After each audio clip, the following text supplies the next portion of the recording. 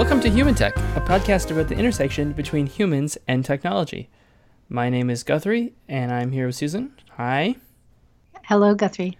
And you want to introduce our special guest today? Yeah, we have a guest I'm really excited about. We have Dina Chisnell. And Dina, I don't know that you and I have ever really had a conversation. I think we've crossed paths at conferences and we've heard each other speak maybe, but I don't know that we've ever taken some time to just talk, have we? Or now I'm going to be really embarrassed if you say, yeah, we talked for 3 hours that one night in Las Vegas at the blah, blah, blah conference and I don't remember. No, I will not out you on anything like that. No, we've been in the same place at the same time, but it is true that we've never really had a chance to have a deep and meaningful conversation. So I'm excited about getting to do this today. So our first deep and meaningful conversation, and hundreds or thousands of people can listen in. Why not?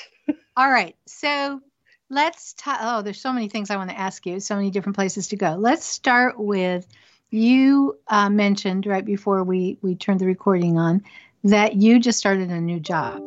So why don't you tell us what the new role is, and then maybe tell us what the previous role was. Okay.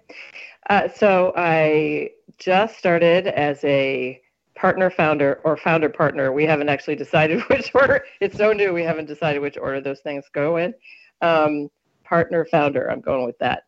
At a civic incubator. We're calling our thing Project Redesign. The civic incubator is housed at the National Conference on Citizenship, which is about civic engagement, not on immigration. So this is a federally chartered nonprofit. NCOC.org is a federally chartered nonprofit. That means that Congress gave the stamp of approval to form this thing. It was officially chartered in 1953, but it was sort of founded post-war by President Truman and President Eisenhower as to harness the civic feelings and the engagement that communities had in wartime and immediately post-war. Wanted to harness especially the patriotism of veterans coming back to the United States, and literally hold a conference every year about civic engagement and citizen involvement. But this past couple of years, the board and new leadership there saw that there was an opportunity right now to try some new things to engage people across the United States so that they would have the chance to participate fully in our democracy. Wow. And so you said National Council. What was National Conference on Citizenship. National Conference. Mm-hmm. Yeah. So, like I said, they literally hold a conference every year. It is largely community-based organizations that work on civic engagement. Everything from, get out the vote to participatory budgeting and a bunch of other nerdy things. But in addition to the conference, they wanted to take some 21st century steps toward including more people in different ways. Wow. So how long have you been doing this new role? It's pretty new. Yeah, it's really new. Just started at the beginning of February 2020. And so what my team is doing at Project Redesign is working on user-centered policy design. User-centered policy design. Yeah. So right, what does that mean? It means almost what you think it means.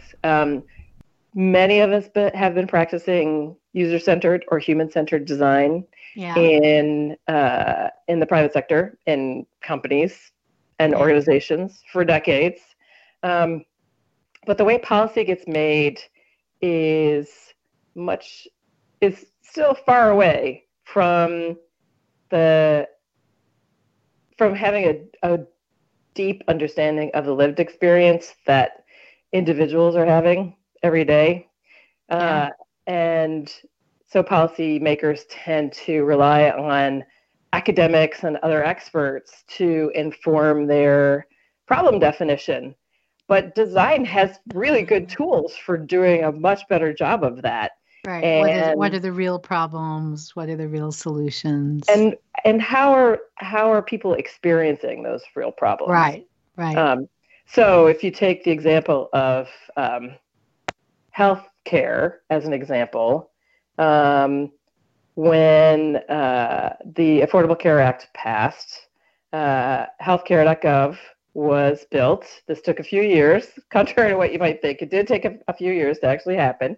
And when it rolled out, there were a number of issues. Those were resolved. Those were mostly engineering and technical issues, some usability problems that mostly have been overcome over the years. But a thing that nobody really thought about was there are now 20 million people who have insurance who have never had it before, and they don't know how to use it. So while we've seen really great outcomes from healthcare.gov existing, people are healthier, they stay in their jobs longer, children are healthier and stay in schools longer, lots of good outcomes. They could be even better if we'd been able to build into the policy ways to help people understand how to make the best use of this new benefit.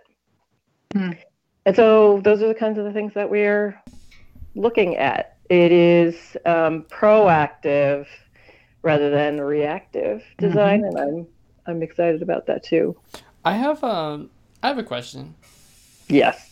So in this space, it just sort of feels like a lot of the specific problems that you're talking about this space happen to be some of the, I mean, I think maybe it's just public perception. I don't know if this is actually true. Things that work the worst. A lot of states, in like getting people to vote is really hard, and there are long lines and waits and frustrations.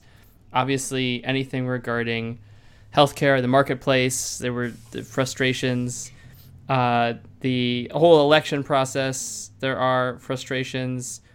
I feel like a lot of the stuff you're the problems you're working on are things that people just seem to dislike. Not because of the things are wrong, but just because of the institutions in the United States. These institutions seem to not be functioning very well. Do you think do you agree with that? Do you disagree with that? Do you think that there's common threads? Yeah, I do absolutely agree with you. The government that we have at the federal and state level was designed in the 19th century, and it really scaled during that time. And here we are in the 21st century, and it hasn't really caught up. Things that are not working well, things that are frustrating to the public, generally are not because somebody inside government made a decision to make it hard or to make it frustrating. It is much more, in my experience at least, that government interactions are frustrating because government inside is under-resourced and has a very big challenge to update the systems and the practices to deliver a better experience. Now, you talked about voting in elections. That was my previous job. That was at the Center for Civic Design, where I was, and founded with Whitney Quisenberry in 2013. There we worked on ensuring that people could vote the way they intend by design. Did tons of really great research, worked with thousands of local election officials at the state, county, and town levels to help them up their design IQ so they could do a better job on the ground.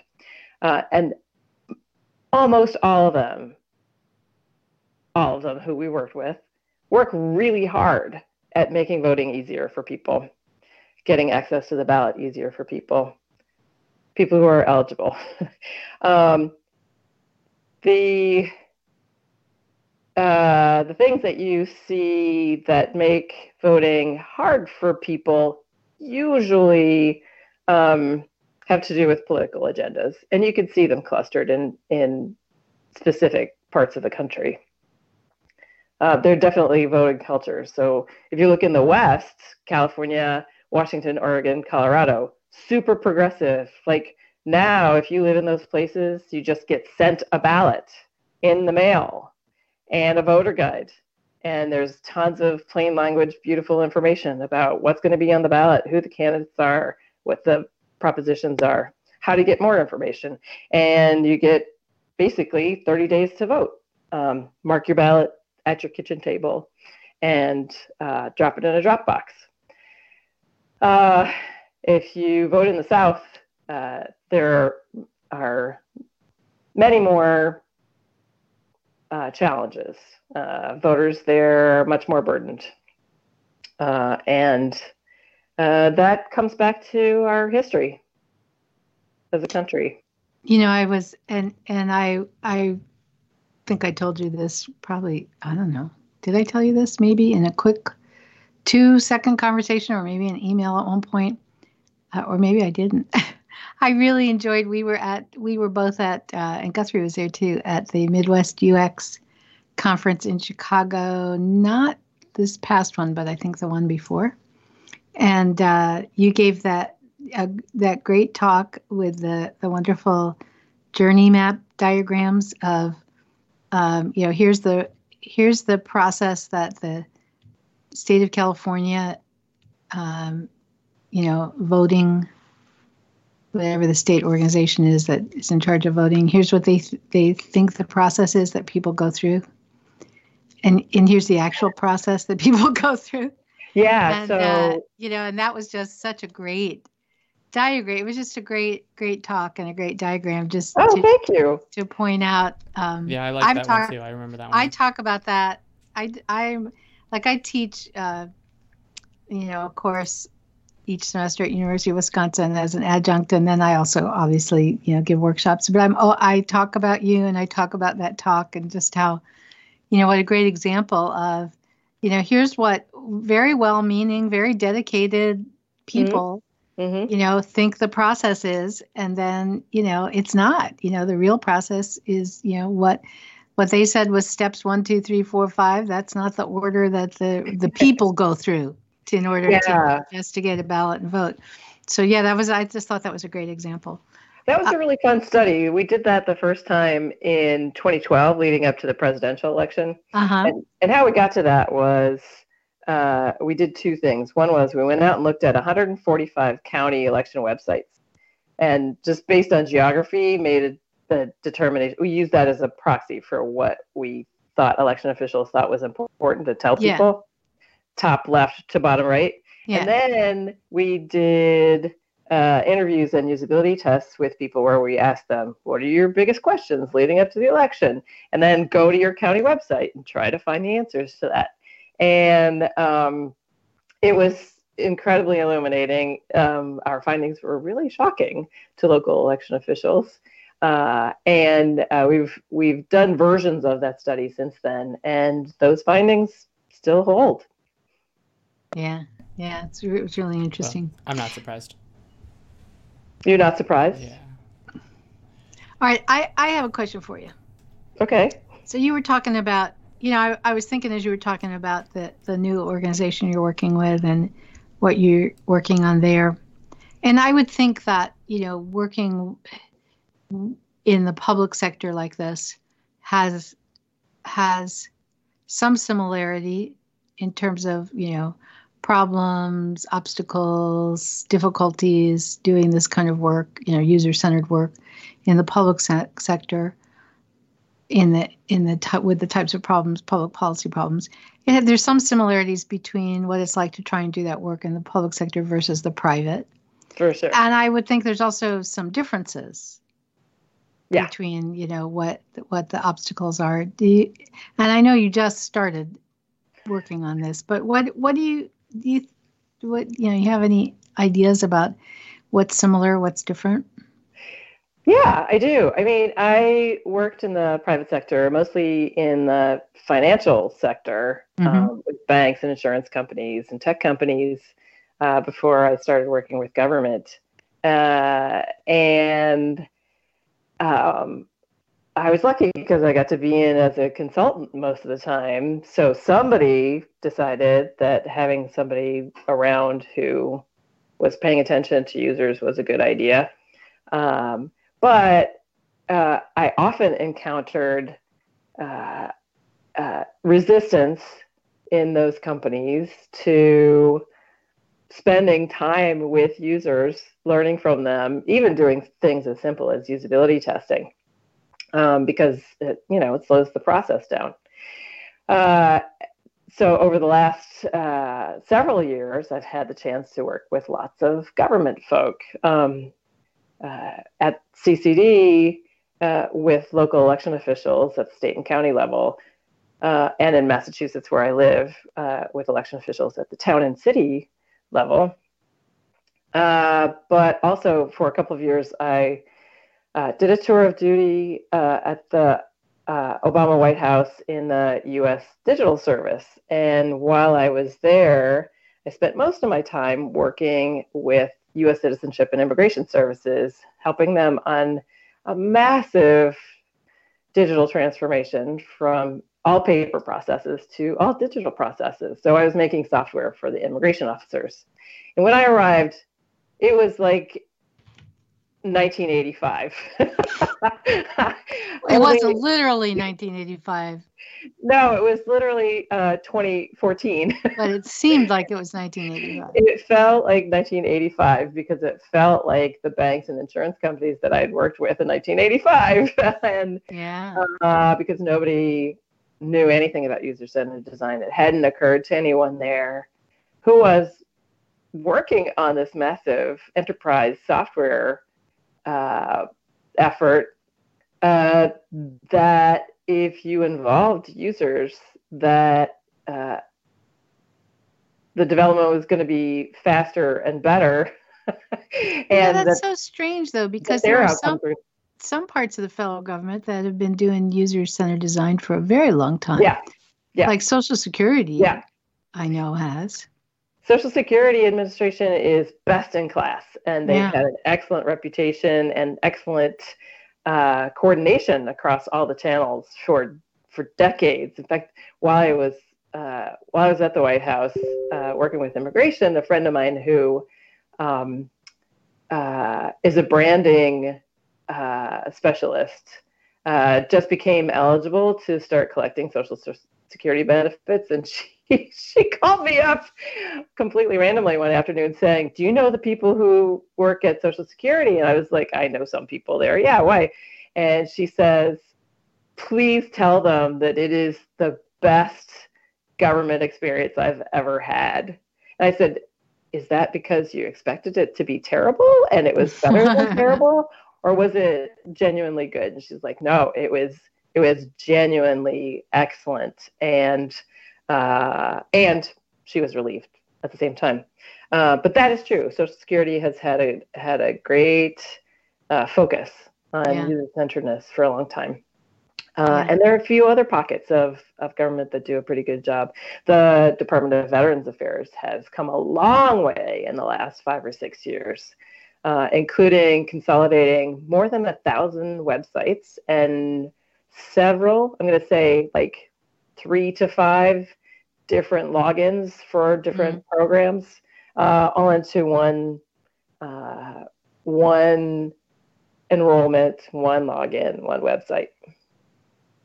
You know, we were overseas in Europe a couple of years ago, and we were having a conversation with our hosts, and we were talking about, government, government services and people who do, tech work or UX work. in the government space that are government employees and versus private in their country. And the conversation was interesting, and I still think about it and talk about it with people, because one of the things they said, they were talking about like the government. There was some people wanted the government to privatize, something or other. And the general feeling was, well, no, you wouldn't want to do that, because the government is much better at running and creating technology solutions than the private sector is. And I was like, what? And they said, yeah. I mean, I said, is that like a general impression? Oh, yeah. Everybody knows that if the government is running it and the government is designing whatever it is, it's going to be much easier to use and better designed than if the private sector is. And I was like, wow, that's different.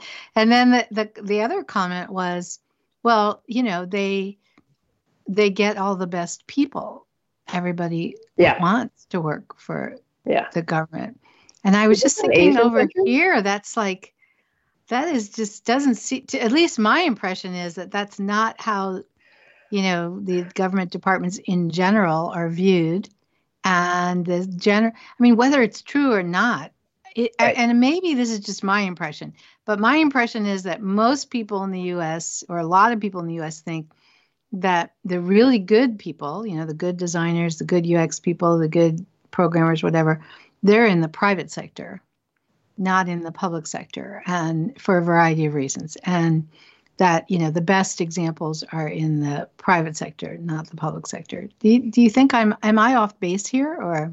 No, I think that's the general perception. And to some extent, at least until recently, that was true. And you're going to change it all. Well, it's changing already. It started changing, really, I'm going to say, with efforts like Code for America and other things that bubbled up at about the same time. Hold on. Are you being optimistic about government services? Because that is maybe out of all the people we've had on all the podcasts, that's maybe the boldest. What is position I think we've What's ever the had. boldest position? That after like 80 years of fairly poorly designed and shoestring budget and overly complicated government systems in the United States, that we've turned a corner. Yeah, I really think so. Wow. This is a bipartisan. This is a bipartisan agreement that good technology, well implemented with attention to user needs, can save money and deliver services more efficiently to the public than what we're doing right now. And that means that you need to have people in government who are paying attention to user needs, and designers are on the front lines of that. So my impression was always that the people who are working in these government sectors, they are talented. Are they the most talented people? Maybe not, but it's not like there are really good, smart people working on these problems. My understanding was that it sort of doesn't matter because they're given an impossible task. So and I don't want to use healthcare.gov because it's just one example, and there are many, many much better examples, but I'm just going to use it because it's really the only one I know about. They were tasked with, hey, you need to coordinate 14 different separate software systems that don't talk to each other. More than that, actually. Yeah, and there's 50 states, and then you have to communicate to the insurance company. And it's basically, if we're doing design, we work with a lot of companies, and they have talented UX designers, and the end product often isn't good, but it's not their fault. It's because okay, so go make the design better, but also you can't do A, B, C, or D, and because of kind of code restrictions, you can't do E, F, or G either. And We definitely don't have any budget to do any user testing, or you know what I'm saying. Yeah, so it's totally. great that it's a priority, but that my problem is, but the devil has always been with the complex restrictions and requirements. Yeah, the way technology gets made in government is different from how technology works in the private sector. It is generally not made in-house.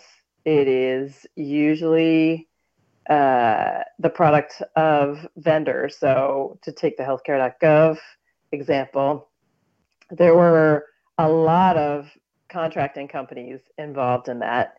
They were not talking to each other because like there were actually incentives built into the procurement system to prevent them from doing that. There wasn't anybody inside government who was integrating those projects, those individual projects, to pull things together.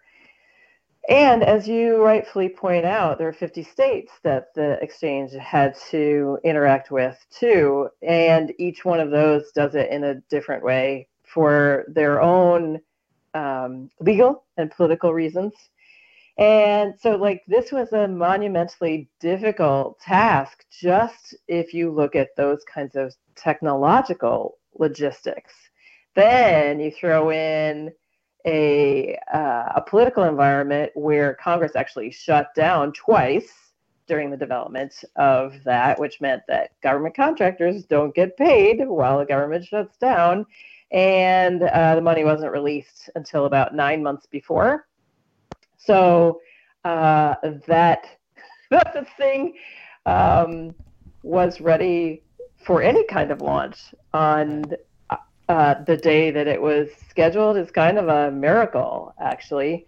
And people worked really hard to fix it after it did launch. We learned a lot of lessons since then. That was 2013. But that was at the federal level. But that same story in every state and all the local county websites, like it's sort of up and down the board. I mean, yeah, for sure. There have been very, very, very few cases where I had to sign up, register, change an address, do something at a government portal, and it was smooth, easy, blah blah blah. This is starting to change. So if you start looking at state level websites, for example, Georgia.gov is a great example. They put a ton of work into understanding what people come to the website for and who is coming and how often and what they need. And there's a big commitment on the part of the executive office, in this case, the governor, and his team, and government generally in that state to make it as easy as possible to get services through the website. Local governments, like the city of Boston, has a beautiful website at boston.gov that is under constant review and updating for services. And this is happening more and more. So now there are teams that are dedicated to delivering better services through better technology and better design in a whole bunch of places. Colorado just announced it has a new digital services team. New Jersey has one. California is standing up an innovation office that is consolidating needs-based eligibility and delivery of services like SNAP and WIC. And the idea there, things that all these states are trying to do, is to consolidate the experience in a way that you can get services without having to have 1 million logons based on which agency you're interacting with. And so you don't have to learn how government is organized to get what you need from it. You can look at it as you can use it as a platform. Yeah, so this is happening a lot more. See, look, I'm just saying, I just went to Georgia.gov to try to get a fishing license, and it is still part of the problem is to get a fishing license in the state of Georgia is a very, very complex procedure, and that is almost the problem. But if you want to file for unemployment, it's pretty easy. Okay. I'll check unemployment. You just picked the wrong thing. I wanted to go fishing. Yeah. So they're prioritizing projects based on the most people in the most need. Sure. So they don't care about you and fishing, Guthrie. Yeah, sorry. That's just not the top priority. It's interesting though because I just Department last of Labor. weekend. Yeah, see, the Department of Labor in Georgia looks much newer than Right. I can tell it's a newer design than the Georgia Than the Department fishing. of Fish and Natural Wildlife. Resources. Yep. They're not that into fishing down there. So when I this past weekend, it's a long story about why I was looking for this, but I was looking for some examples of good and bad state websites. And for a project that I'm not going to reveal yet, I'll reveal it. No, on a future podcast, I'm not ready to reveal it yet. So, and I will tell you, though, that I did this exact same exercise back in about 2011, 2012. And so I now, many years later, right? What is that? 8, 9 years later, I checked out the good and bad state sites that I had used back 8 or 9 years ago, and found that I couldn't use any of them as the bad anymore because they'd all been dramatically upgraded, thank goodness, after 8 or 9 years. That's excellent. So then I went around it's like, okay, I have lots of good examples now, but I need a couple of bad ones.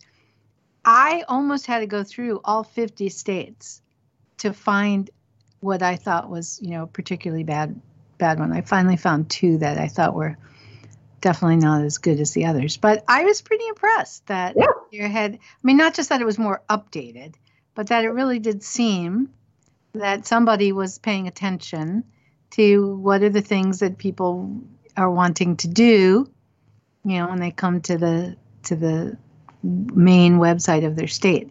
So I can see that is better. And I also would imagine that, especially for the states, this might not be so true with different federal government sites, that there's this keeping up with what the other state is doing, right? I mean, if you're because the states they're really competitive in terms of getting people to move there and keeping business in their state and that kind of thing, and that they don't want to, if they're even just at a very surface level, if their state's pages or their labor pages or their business pages or whatever don't look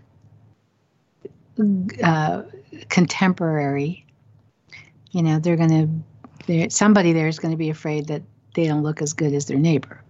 I do think you're right. I think there is competition among the states, but I think they're also just seeing the cost savings and the efficiencies of self-service doing it better delivery on responsive websites. And so I would think you could it wouldn't be that hard to make an ROI case. Yeah.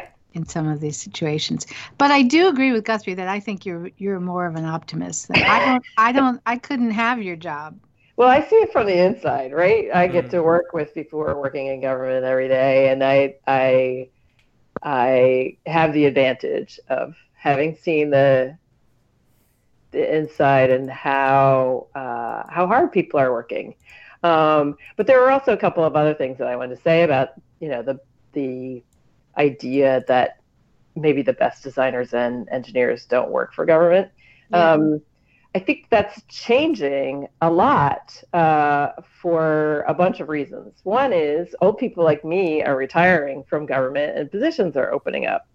And there is a generation that comes after me that is really excited about mission-driven work. And there is an unending supply of that in government. And there are a lot more designers and engineers who are user-centered in that generation. And that's just how they work. One of the great things about being an old person in the digital service was that people were coming from the private sector to work for government for the first time ever.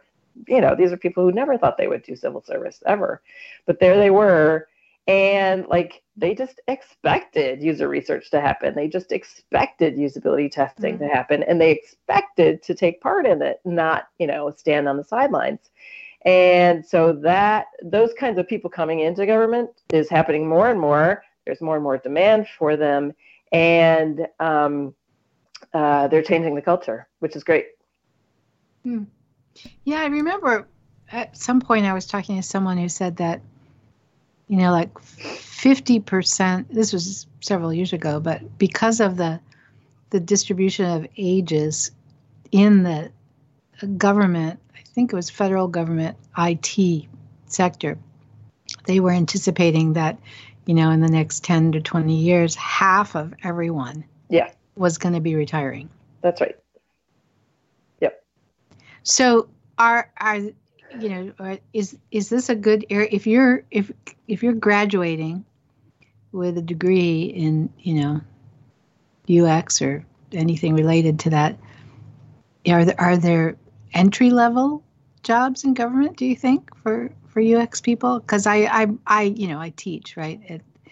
And it's interesting what you said about people coming out with those skills, because the program I teach in, it's in computer science, but you know, the students there, some of them are specializing in UX, but even the ones that aren't specializing in UX, they're getting user-centered design, human factors, user testing, user research. I mean, that's in the curriculum, which I think is wonderful. It's an undergraduate curriculum. It's all built in. So, but sometimes I find they're still having a hard time getting those entry-level jobs. Yeah, there are entry-level jobs in cities and states governments.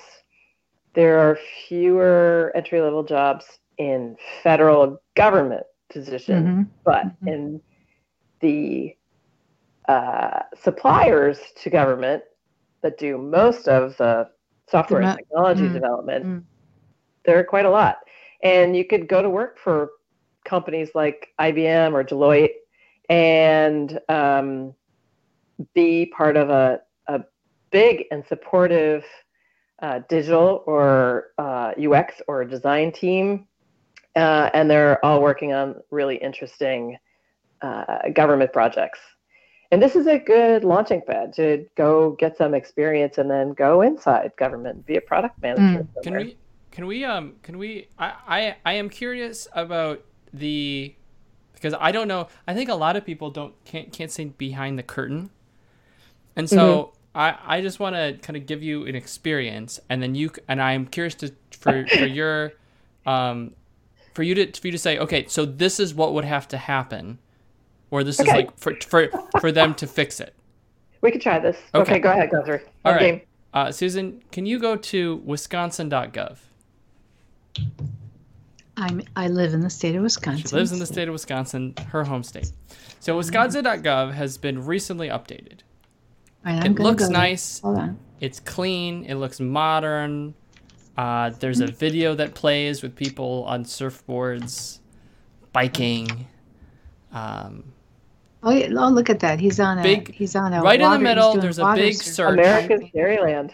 Okay, there's a big search bar, and there are 4 things under the search bar, which I'm assuming are the most common things. Fishing license, Guthrie. Fishing license, road construction, register of business, and driver's license. When I went to wisconsin.gov, I told myself I'm going to do whatever the first thing is that they want me to click on. And there was fishing license. Fishing license number 1 right there. So, okay, before anyone does anything. Yeah. When you click on fishing license, what should happen? You should go to a page where you can find out about and apply for a fishing license. Okay, so click on fishing license if you would. Okay, what happens? You came to a search results page. Okay, so far so bad. So let's click. Although there were a lot of fishing things. There there are 37,000 results when you search for fishing license. When you click on the button that says fishing license, I it get just 38,400. Oh, weird. I only have 37,000. I got 37,300. Bizarre. Maybe it's because you're in the state of Wisconsin and there are pages that are only... Oh, could be. Okay, so click on the first one. We're just gonna do Fishing Wisconsin. We're just clicking on the first page. Okay. There's a picture of a dead fish. Okay, so now we've gone to dnr.wisconsin.gov. Yes. Looks like much older, much more basic. Yes. Whatever. Okay. So now it says fishing license, a Wisconsin bargain. What's a great choice to fish? A number of convenient bargaining licenses. And so it says first time buyer's license. So would you like to click on that, or would you like to click on get started? I don't know what to do. I don't know what to do either. I guess I'm going to get started. Okay, so we will click on get started. It's in green. Okay. It's clearly where they want you to go. Okay, so we'll click on that. Now we've gone to a different portal. This is really bad. Which is gowild.wisconsin.gov. Go Wild. Now, before you do that, okay, because it does say look up your account. If you just click on the logo, so you can just go to their main page. Go Wild. Yes, just gowild.wi.gov, right? Are you there? It has like a little bobber. Yeah, now a window popped up to tell me about how proud they are of the new design of their Go Wild homepage. Now, it looks nice and modern, okay? Yeah. But we're trying to get a fishing license. So if you just look at this main page, how do you get a fishing license? Well, first I have to close the pop-up. Well, okay, fine. Right? I can't get the fishing license because I need an account. I have to... But hold on. Oh, yes, we know we need an account. It says username and password. On the bottom, it says browse classes. It's quick and easy harvest reporting. Don't know what that is. Click and go renew now. Well, we can't renew because we don't have one. So we clearly need an account. But how can you create an account? Because there is no button to create an account. Oh, God. The only place you can get it, I've already done this, is don't have one, use account lookup. Which would make no sense because I don't have an account. But if you click on account lookup, you go to where the get started button took you before, where look up account is actually the page where you create your account. All right, so but the reality is, Guthrie, that this is actually all about fish conservation. We don't want more people fishing here. So we purposely made it really difficult because really, that's so good. This was a choice architecture behavioral economics strategy to discourage overfishing. To dissuade people from going fishing. But I could see why you got to that theory. Okay, so I'm not going to go through. People just go to the local gas station and get a fishing license. Doesn't matter. This is the online portals that So okay. So if anyone from the state of Wisconsin is listening, would you guys please fix this? They just redesigned all their pages. Clearly have just been redesigned. This is great. I am using this. Okay, yeah, you'll have to document all the screen captures for everything. Anyways. No, I'm using this next week in my class. Oh, okay. But you should also screen capture in case they fix it. Well, yeah, I mean, and this is what happens when you don't have UX people working there, or and maybe this goes to this cross department thing, because absolutely. We have seen, and in this process, we started at wisconsin.gov, but then we were at Wisconsin DNR, and then we were at the new Go Wild. We were, obviously these are like little silos and they're developing their experience, but they're not realizing that people are navigating in and out, and it doesn't make sense. Or they might sense. realize it, but not have any control of it, or not have any way of mitigating that. I mean, it is the moral equivalent of a bank having a link for mortgages and a link for checking accounts and a link for car siloed departments. Yeah, it is exactly the same thing. And so, but somebody is not doing... But somebody in the organization, whether you're private sector or public sector, somebody should have the responsibility for at least checking the basic, doing basic, not even user testing, just do a cognitive walkthrough. So hold on. I understand. We did this whole thing. So what would it take from the behind this the was curtain? The question. This is behind the curtain. Yeah. So I went through this not to say that it's terrible and blah blah blah. I just want to know. Okay, so if what is it going to take for the state of Wisconsin to make this as simple and easy as what we would consider, a B+ A grade user experience to get a fishing license online? That's super easy. I don't know, because I'm really distracted by watching this girl on the sailboat. There's a lot of leg. Okay, in my experience, what it would take is a concerted and coordinated effort across the state government to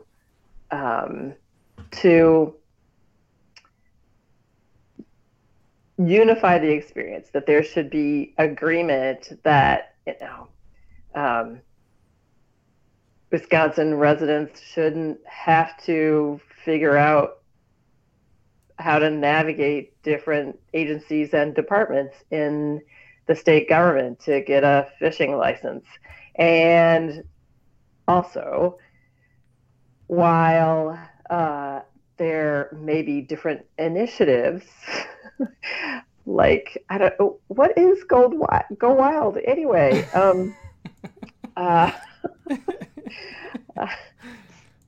For fishing, hunting, and trapping information and certifications and licenses. Like, how would you ever know to go there?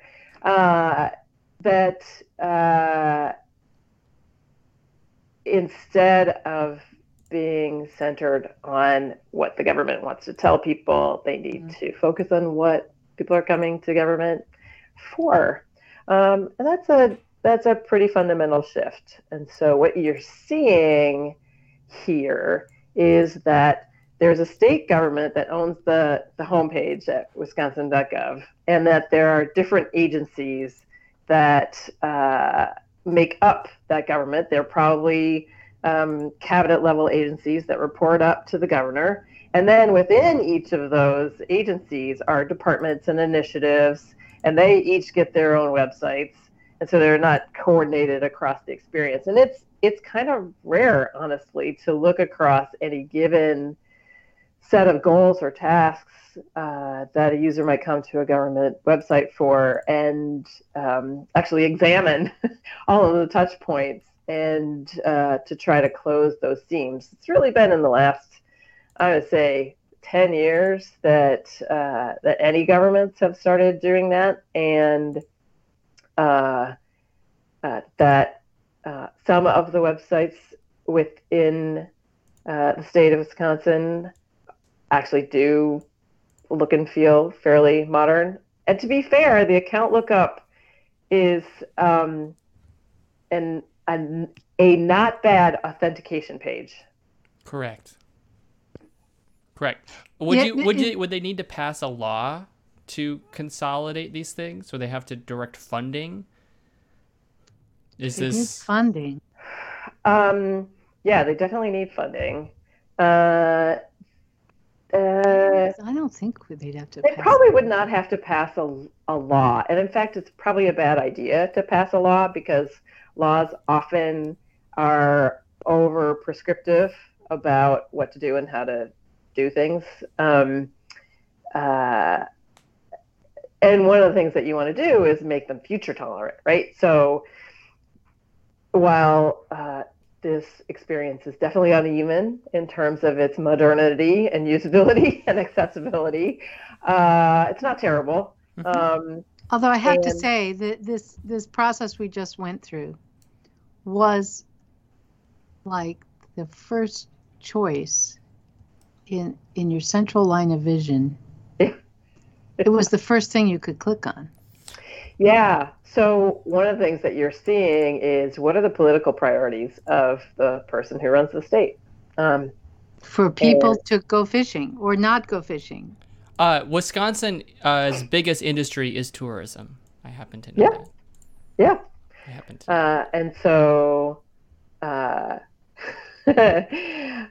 is fascinating. Well, it is that right fishing now, but license- apparently it's going to disappear with this because it's so hard to get a fishing license. or there's so much road construction that you can't actually get to a lake. Because that's the second choice. And then there's register a business and driver's license as the other three links on the homepage. Oh, and a link that says "Give up now."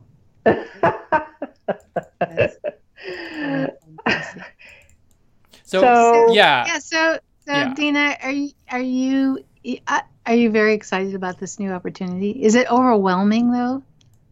It is wildly optimistic. It's pretty audacious. Great. And yeah, it's totally overwhelming.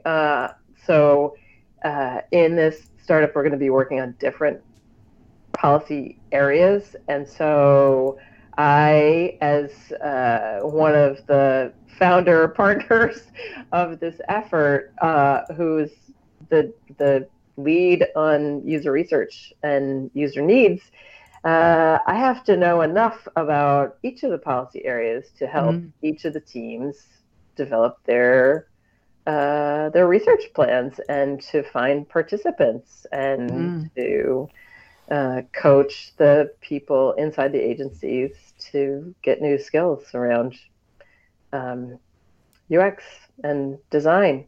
And so, fortunately, I really do love the deep dive into the policy area and learning what the constraints are, especially the tech constraints, but also the legal constraints, and how they interact is fascinating to me. So, for example, my current deep dive has been around student loans and how they work and how repayment plans work and don't work. That's important. Yeah, so just learning about how people fill out the FAFSA, the name of which I can never actually remember, except that it's the free application. Federal aid student ID, I think. Financial student. I don't know. Yeah. No, the first F is definitely free application for federal student.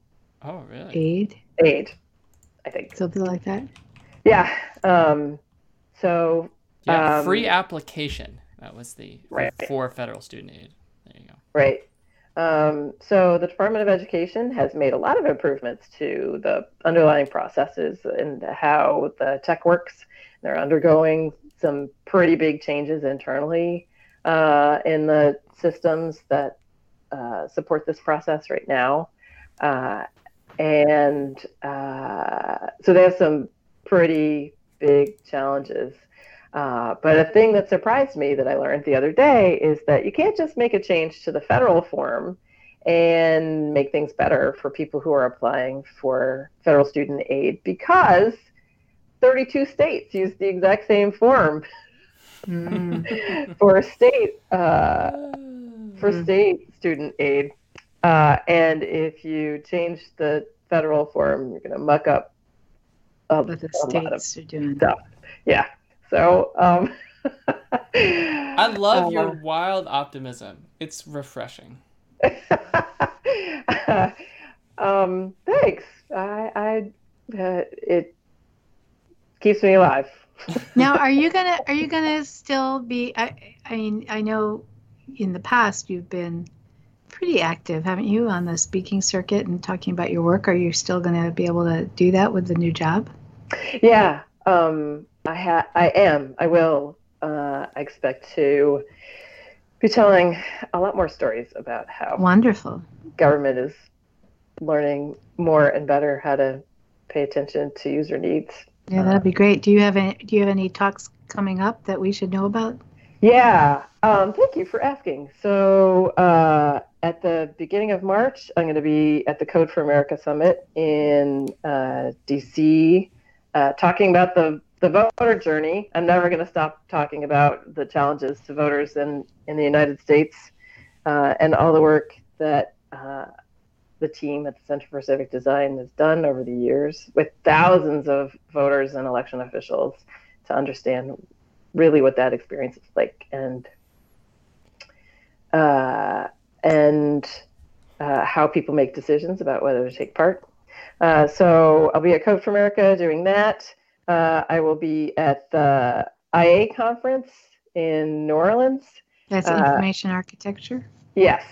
Talking about how the talk is called something like Making New Mistakes. This is actually a talk about second order effects. So we're trained as designers, as UX people, to be laser focused on our user, like to get things right for our user. But if we do that, what are the risks of getting that right to the other people and organizations and institutions in that ecosystem? What ripples out from getting it right for that user? And this is partly an ethics conversation, as well as a way of thinking about design beyond just the immediate interaction, because the small design decisions actually have really big effects out in the world. So those are two that are coming up. I live outside Boston, and in the middle of March, I'm going to be speaking at the local ACM/IEEE monthly meeting at MIT, where I'm going to talk about the voter journey again, and probably about all the crazy stuff that's come up in the Iowa and Nevada caucuses, because the people who come to that meeting are some of the nerdiest people I've ever met. And they will have a lot of questions about how that tech did or did not work. Yeah. Okay. Great. That sounds great. Well, I hope our paths cross again before too long. I hope so too. I hope whoever gets elected in the next election makes you czar of user experience of government sites.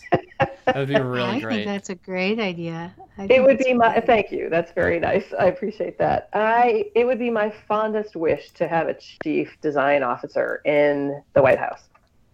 Or a chief experience officer. Okay, White House. Are you listening? That's what you need to do. Hey, so if people want to get hold of you, Dana, what's the best way for them to do that? You can find me at my website at danachisnell.com, or you can email me at dana.chisnell@gmail.com. And we will, if it's all right with you, we will post that when we post the podcast episode. Absolutely. If anyone out there needs to get in touch with us, again, our email is always info@theteamw.com. Dana, thanks so much for joining us. Great conversation, and I'm so glad there are some optimists out there, because that's not me. The